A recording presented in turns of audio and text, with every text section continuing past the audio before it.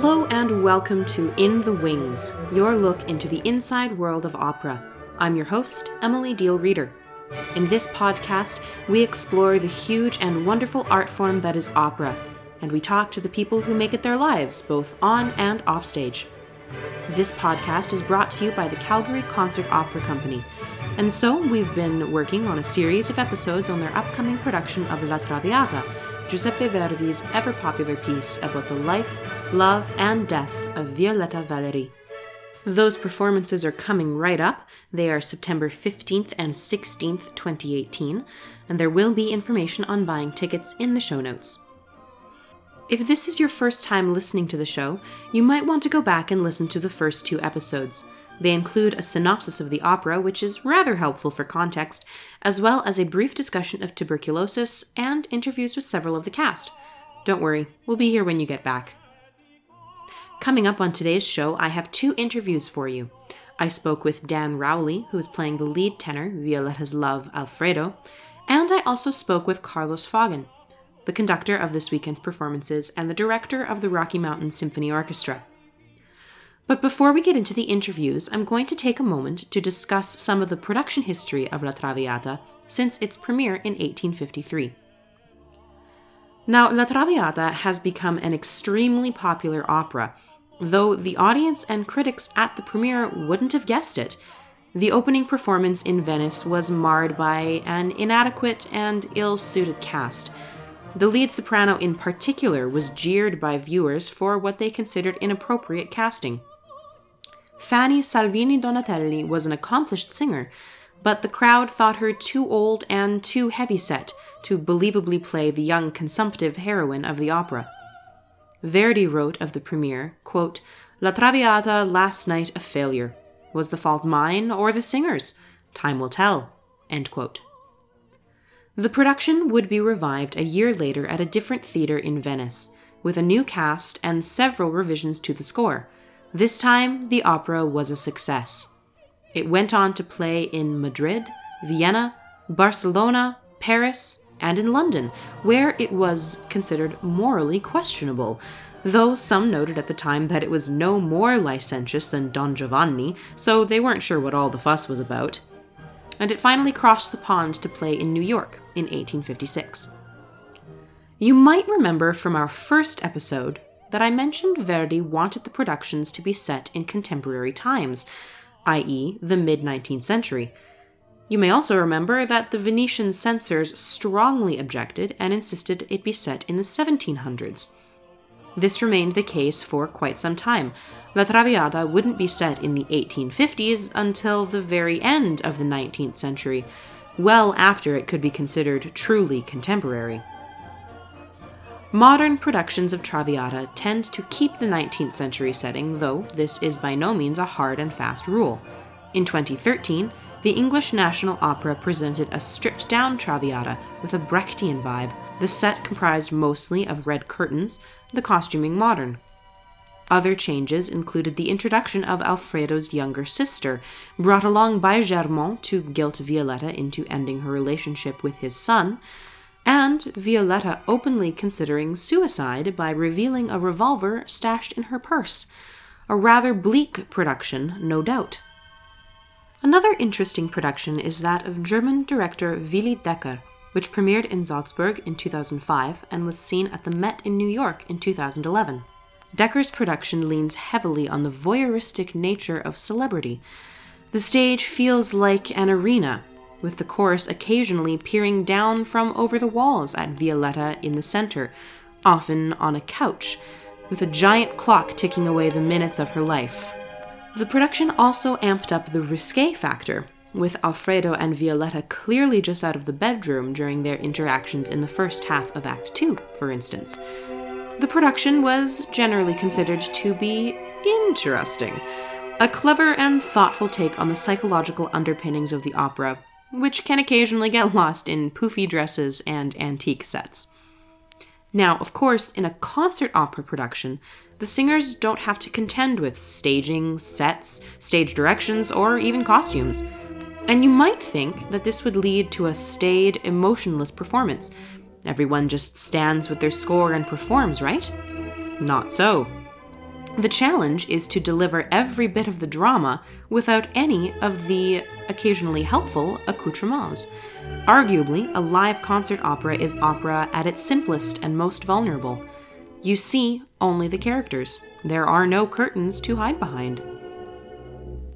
And with that in mind, let's get to the interviews. First, we'll hear from Dan Rowley, who is playing Alfredo. Dan has been singing for many years, making his debut on the opera stage as a young boy, playing Amal in Menotti's Christmas favorite, Amal and the Night Visitors. He is currently based in Edmonton, where he has lived most of his life. He performs in many genres, but considers opera his favorite for its deep emotional connections.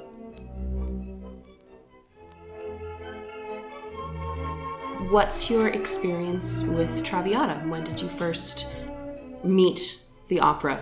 I first met it, very young, singing Alfredo parts. So the Libbiamo, probably in my mid-20s. But the actual opera itself, I've only ever done scenes. And so this is a dream come true to do. This is your first crack at Alfredo. This is my first crack to do the whole thing, yeah. Because when I was younger, I never really thought about the story. Just thought, oh my, Verdi, so beautiful, Of course, the story, which is so important. And if you don't have a good story, it can just be so beautiful, but then the audience is kind of like. So I had so much. I think I've sang the Libbiamo thousands of times, and then there's some people, you're going to wear it out? And I'm like, you can never wear that out. No, I don't think so. It's such a great group party. It's a great piece. It's a great piece. So tell me about diving into Alfredo. Basically, last year we was in the show last year of Scenes with Barbara, and I just had 2 Pro Fisher's duet, and so she, had talked about doing this. Didn't think much about it, and then she got a hold of me and said, would really like you to play Alfredo. And I thought of it for so long, and I never, any synopsis that I've seen isn't really in depth about Alfredo himself. It's true. It's all it's Violetta and the general story, what happens, how his father went to Violetta and said, you shouldn't be doing this. It's almost like you're going to embarrass yourself. Really start thinking about that and thinking about me and Alfredo. I'm pretty honest. I think his character is just honest. He's a romantic. I know in opera you can name how many characters that are romantic. Sure. But I think he is more. Don José was kind of aimless, whereas Alfredo really knows what he wants, I think. And he doesn't care what you do. If he falls in love, he falls in love. Right. And obviously Violetta has some honesty to her and some sweetness. I think he sees that. But I think he really knows what he wants. And I think he may be a bit naive with the world a little bit. Sure. But it's totally, I think, really honest character. I would posit then that deep honesty and very precise motivation is why he's so hurt in Act 2. Big time. Yeah. How has the character grown with you as you've been diving into it? Going from the maybe a little bit naive nobleman in Act 1 through the pain in Act 2, and then the decision to come back. Yeah, because partly because of what he found out and what happened, and he didn't realize really what was going on, what his dad did. Yeah. You know what, I got the impression at first that going into Act 2 and stuff that he was kind of so sad and pining, and he's not like that. Even though whatever happened, he's very sure of himself. And I found, at first I think it's Act 3 where, oh, me que fece. That part there, I thought that he was just so sad, but he's not. He's just very what can I do? He's not so sad, and so I kind of have been going through a roller coaster of feelings about the way he is, sure, and the way the story is. And I just come to terms with that. He really knows what he's doing, and when he finds out what has happened with Violetta and how what his father did, I think he is just oh my God, I cannot miss being with this woman. You know, if I think about from the first time I was diving into this to now, I mean, obviously, you know, it's been a roller coaster for me because the story of it has been really. I played Rodolfo in Bohème and things like that, but Alfredo he's a different kind of guy. He's like, I'm not saying, you know, I mean, I feel like he's the most honest character out of all these characters that I've played. Tell me about some of the challenges and familiarities of playing Alfredo. Have you found him difficult to get into in the past versus now? Is it easier? Has it gotten harder? No, I think it's gotten just easier because of getting to know the story even more. Sure. Because I've heard of so many different angles, and my Italian friends too. A friend of mine, the pianist conductor of Alberta Symphony Orchestra, Emilio Del Mercado, good friend of mine. And I love the views of the different Italians that I talk to about Traviata, because I mean, for them, I mean, if being an Italian and knowing this opera it's like their whole story. I mean, all these stories that, you know, Verdi and Puccini and all that, they have sometimes a different view. Do share. I don't know anything about this. Oh, and it's just... What do they say? Well, Emilio, you know, you just... they always think that, how can you understand as a North American or what is going on? And I don't think you can quite... And then, you know, I'm singing and they see how I'm feeling and how I'm singing the Italian words, and they go, "Oh, maybe I think you do understand." Maybe you get a little bit of it. I think you do understand.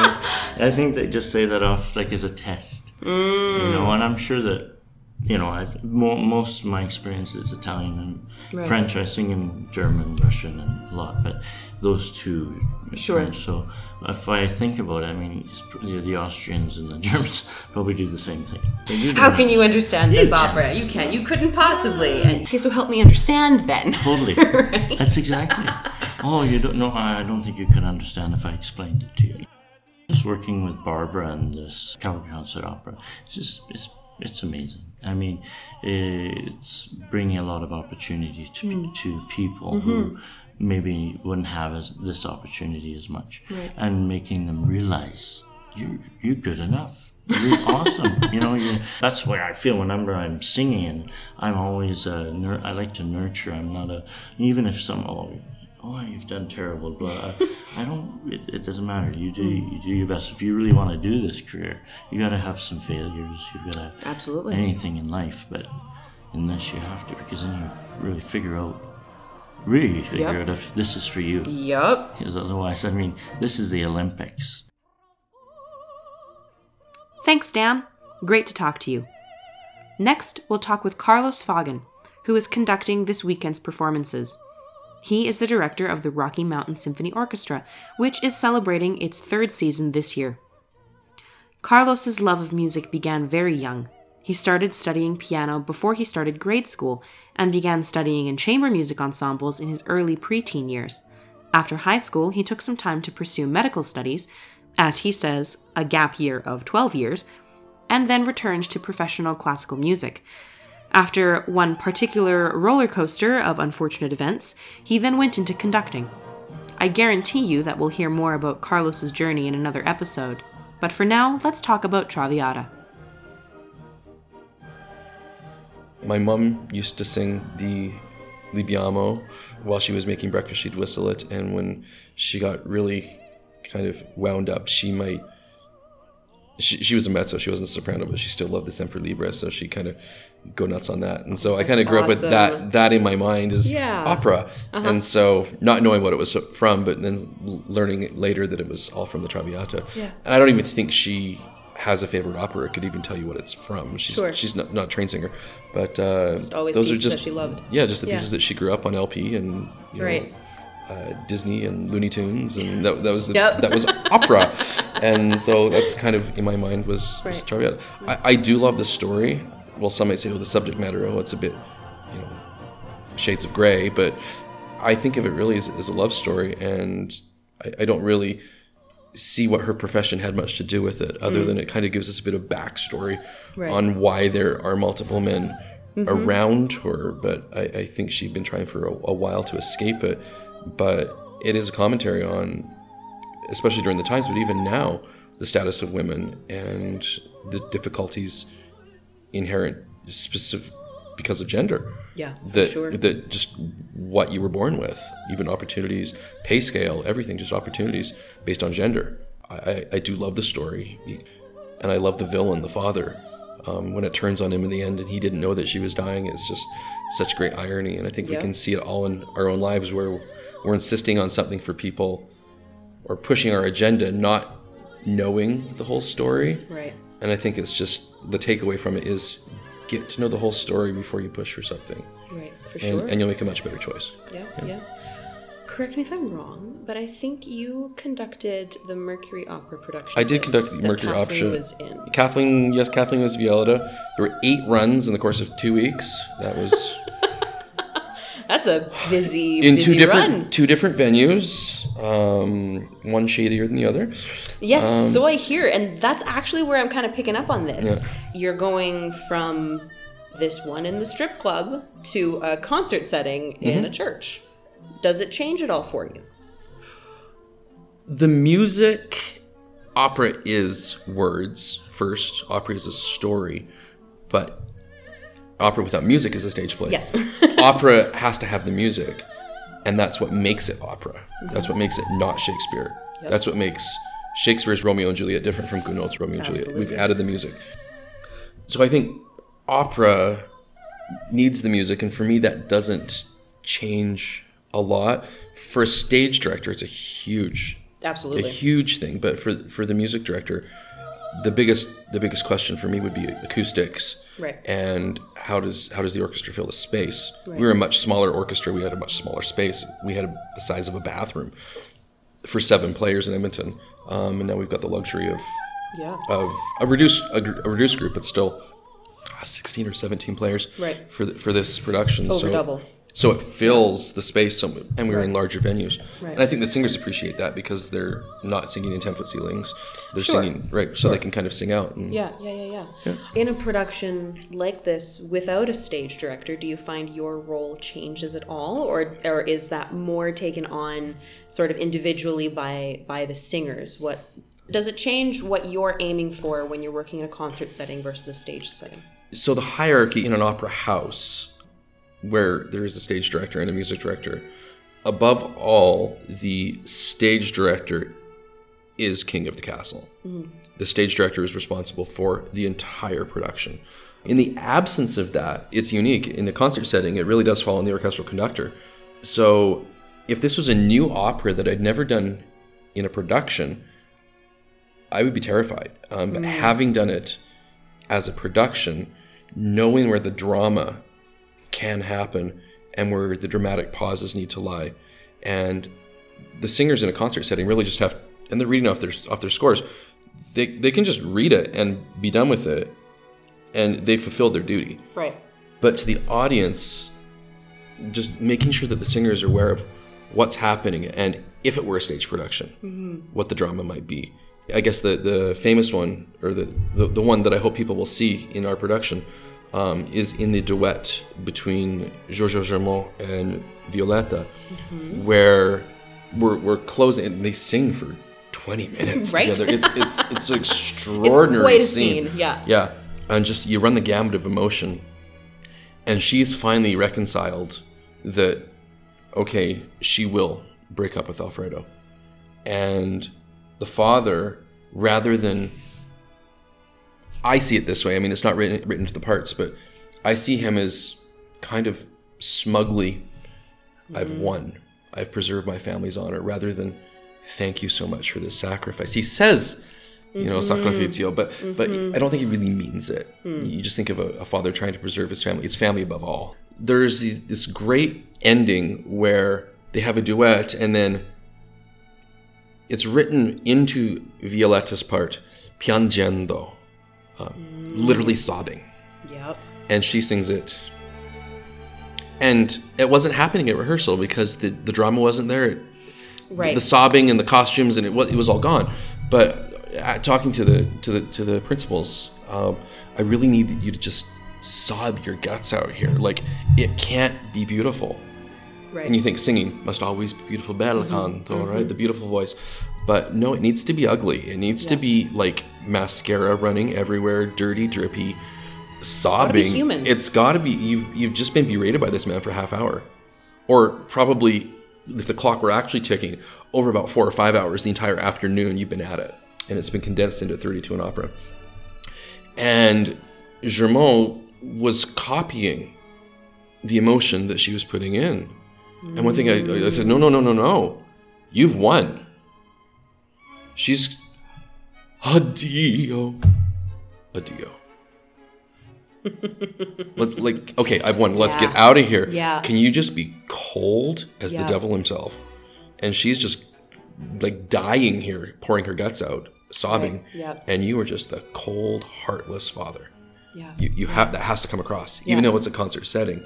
So that background, maybe just stage director's not giving that, but as the conductor, if you have the benefit of having done it as a production before, you know, and you can transfer that. Yeah, absolutely. And so much can be done without.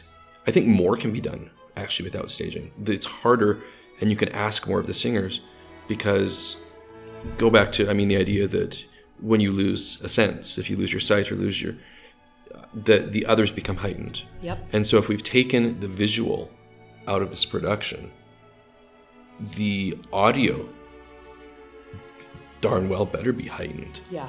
Yeah. Or we haven't done our job. So Absolutely. we have the luxury of not needing to have it memorized, but it needs to be. Now we can focus on other things, right? Yeah. People can literally sit back and not have to watch what's often sometimes very distracting on stage. So sometimes the singing suffers because there's so much going on in your mind, but now where it can just be the singing.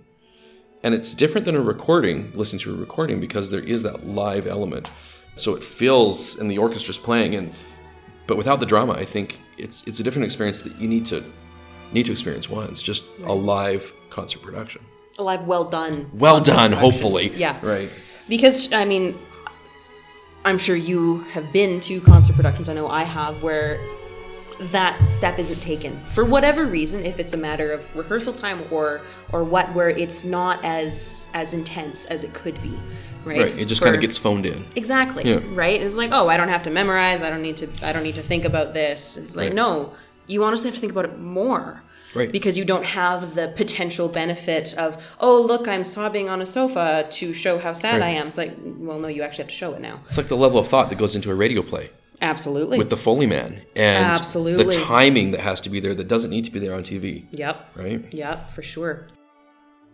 And I think the hard thing for people is understanding that form. I think the details are easy to understand. It's the form. It's an opera. This is going to be 2.5 hours or more, right? Is it over yet? Has the big part happened? Yeah. What's happening in the story? What am I supposed to be listening for? So I think the big thing would be listen to some excerpts. Get familiar. Don't let the first time you hear it be the concert. Just listen to the famous stuff, maybe. Just sure. La Traviata, Sempre Libera, La Traviata, yep. Germont scene, the finale. Death scene. She dies, by the way. Yeah. Then you end up with some landmarks when you get to the concert, for sure. And you'll have a synopsis, and you'll be able to go through it. But once you've kind of worked out the major landmarks, you can focus on the details, knowing that you're still on the map and that you haven't missed an exit. Right. Thanks, Carlos. Before we wrap up this episode, I have one more segment for you. As Carlos was saying at the end of his interview, it's a great idea to come to a concert with an idea of what you're listening for. So I'm going to take a few minutes now and tell you about a few of the highlights of La Traviata. There will be links to performances available online in the show notes, so you can have a listen before this weekend's shows. Let's go in chronological order. The first piece I'll bring your attention to is a no-brainer, the Brindisi, the Libiamo, the drinking song, which marks the real start of the opera. If you've heard anything from La Traviata, it was probably this song. I've used it several times in the background music for this show alone. In this piece, Alfredo and Violetta say a toast to pleasure, to love, to wine. A rousing piece, lots of fun, playfully surtitled by one opera critic as Let's Get Hammered. And he's not wrong. The next moment most worth pausing on, in my opinion, is the scene between Violetta and Alfredo, which follows on the Libiamo's heels. un dì felice. Alfredo begins with a heartfelt declaration of love for Violetta. She responds by telling him she doesn't know how to love. The two melodies, Alfredo's lyric passion and Violetta's light-hearted denial, then intertwine in a gorgeous duet to end the scene. Look for some of the motifs from this duet to show up in Violetta's aria, which comes right after. Ah, forse lui. The first section is a painful expression of Violetta's doubts. Could Alfredo be the person whom she's always dreamed of loving? She decides in the second section, Sempre Libera, that no, it can't be. She must always be free. She can never love. And that brings us to the end of Act 1. The scene that is next on my list of favorites is the very end of Act 2. The first half of Act 2 features an intense scene between Violetta and Germain, Alfredo's father, which could be a play in itself, but the finale of Act 2, well. We begin with Violetta's angst over speaking to Alfredo again, in Invitato a qui seguirmi. Her fears are proved correct, as Alfredo openly humiliates her in front of her guests. The choral dismay at Alfredo's behavior is cut short by Alfredo's father, and the tension just keeps building throughout his aria Disprezzo degno. Alfredo doesn't let it drop either. His anguished doubts lead us into a beautiful ensemble piece that closes the act. And in doing my research for this episode, I found the best description of this number I've ever read, written by Sir Dennis Forman in his Good Opera Guide to La Traviata. I here quote, Germain has a sweet, sad plaint. Can this be my boy? Alfredo is quite fed up with himself. What a shit I am. The chorus is hushed, shocked, embarrassed. Poor Violetta. My God, how awful. Germain has a second coming. The girl's a brick. The Baron, I'll get you yet, Alfredo. And Violetta, if only he knew how I love him. End quote. And really, that is essentially all you need to know for the entire opera. The last piece I'll highlight for you is Violetta's final aria, Addio del passato. Sung just before Alfredo arrives to reconcile with her, Violetta mourns the happy life she could have had. It's a beautiful and painful moment where we get to see Violetta at her most vulnerable, and it makes the lovers' reunion all the more bittersweet. Now, this is a short list of highlights and a very personal one to boot. If I missed your favorite moment, please leave a comment, start a discussion. More opera never hurt anyone. I hope. If you know of a situation wherein more opera did hurt someone, please share. That sounds like an interesting episode pitch. And with that, we've come to the end of this episode, continuing our exploration of La Traviata in anticipation of the Calgary Concert Opera Company's production this weekend, September 15th and 16th, 2018. For more info on tickets, please see the show notes. On our next episode, I'm leaving you in suspense. You'll just have to tune in and see what's in store. Thanks for joining me backstage today on In the Wings. We'll be back in 2 weeks. Toi toi toi!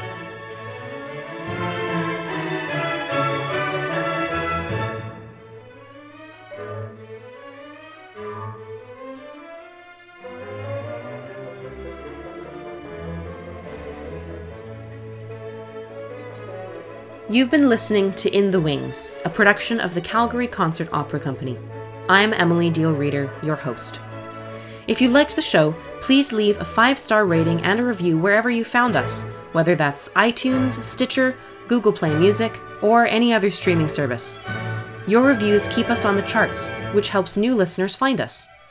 You can also find us on Twitter at In the Wings Pod, and you can also like our Facebook page, In the Wings Podcast. Comments? Questions? Drop us a line at inthewingspod@gmail.com.